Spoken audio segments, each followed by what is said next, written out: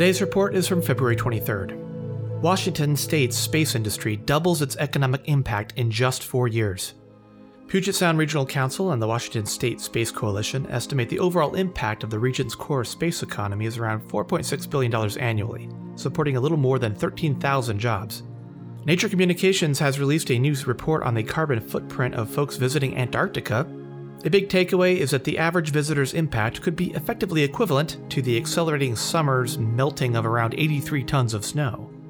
SpaceX launched 46 Starlink satellites and has landed a Falcon 9 rocket for the 100th time. This was the 7th SpaceX mission of 2022, and that brings the total number of Starlink missions to around 2,100. Earth's inner core may be filled with a weird substance that is neither solid nor liquid, according to a new study posted on an article on Nature.com.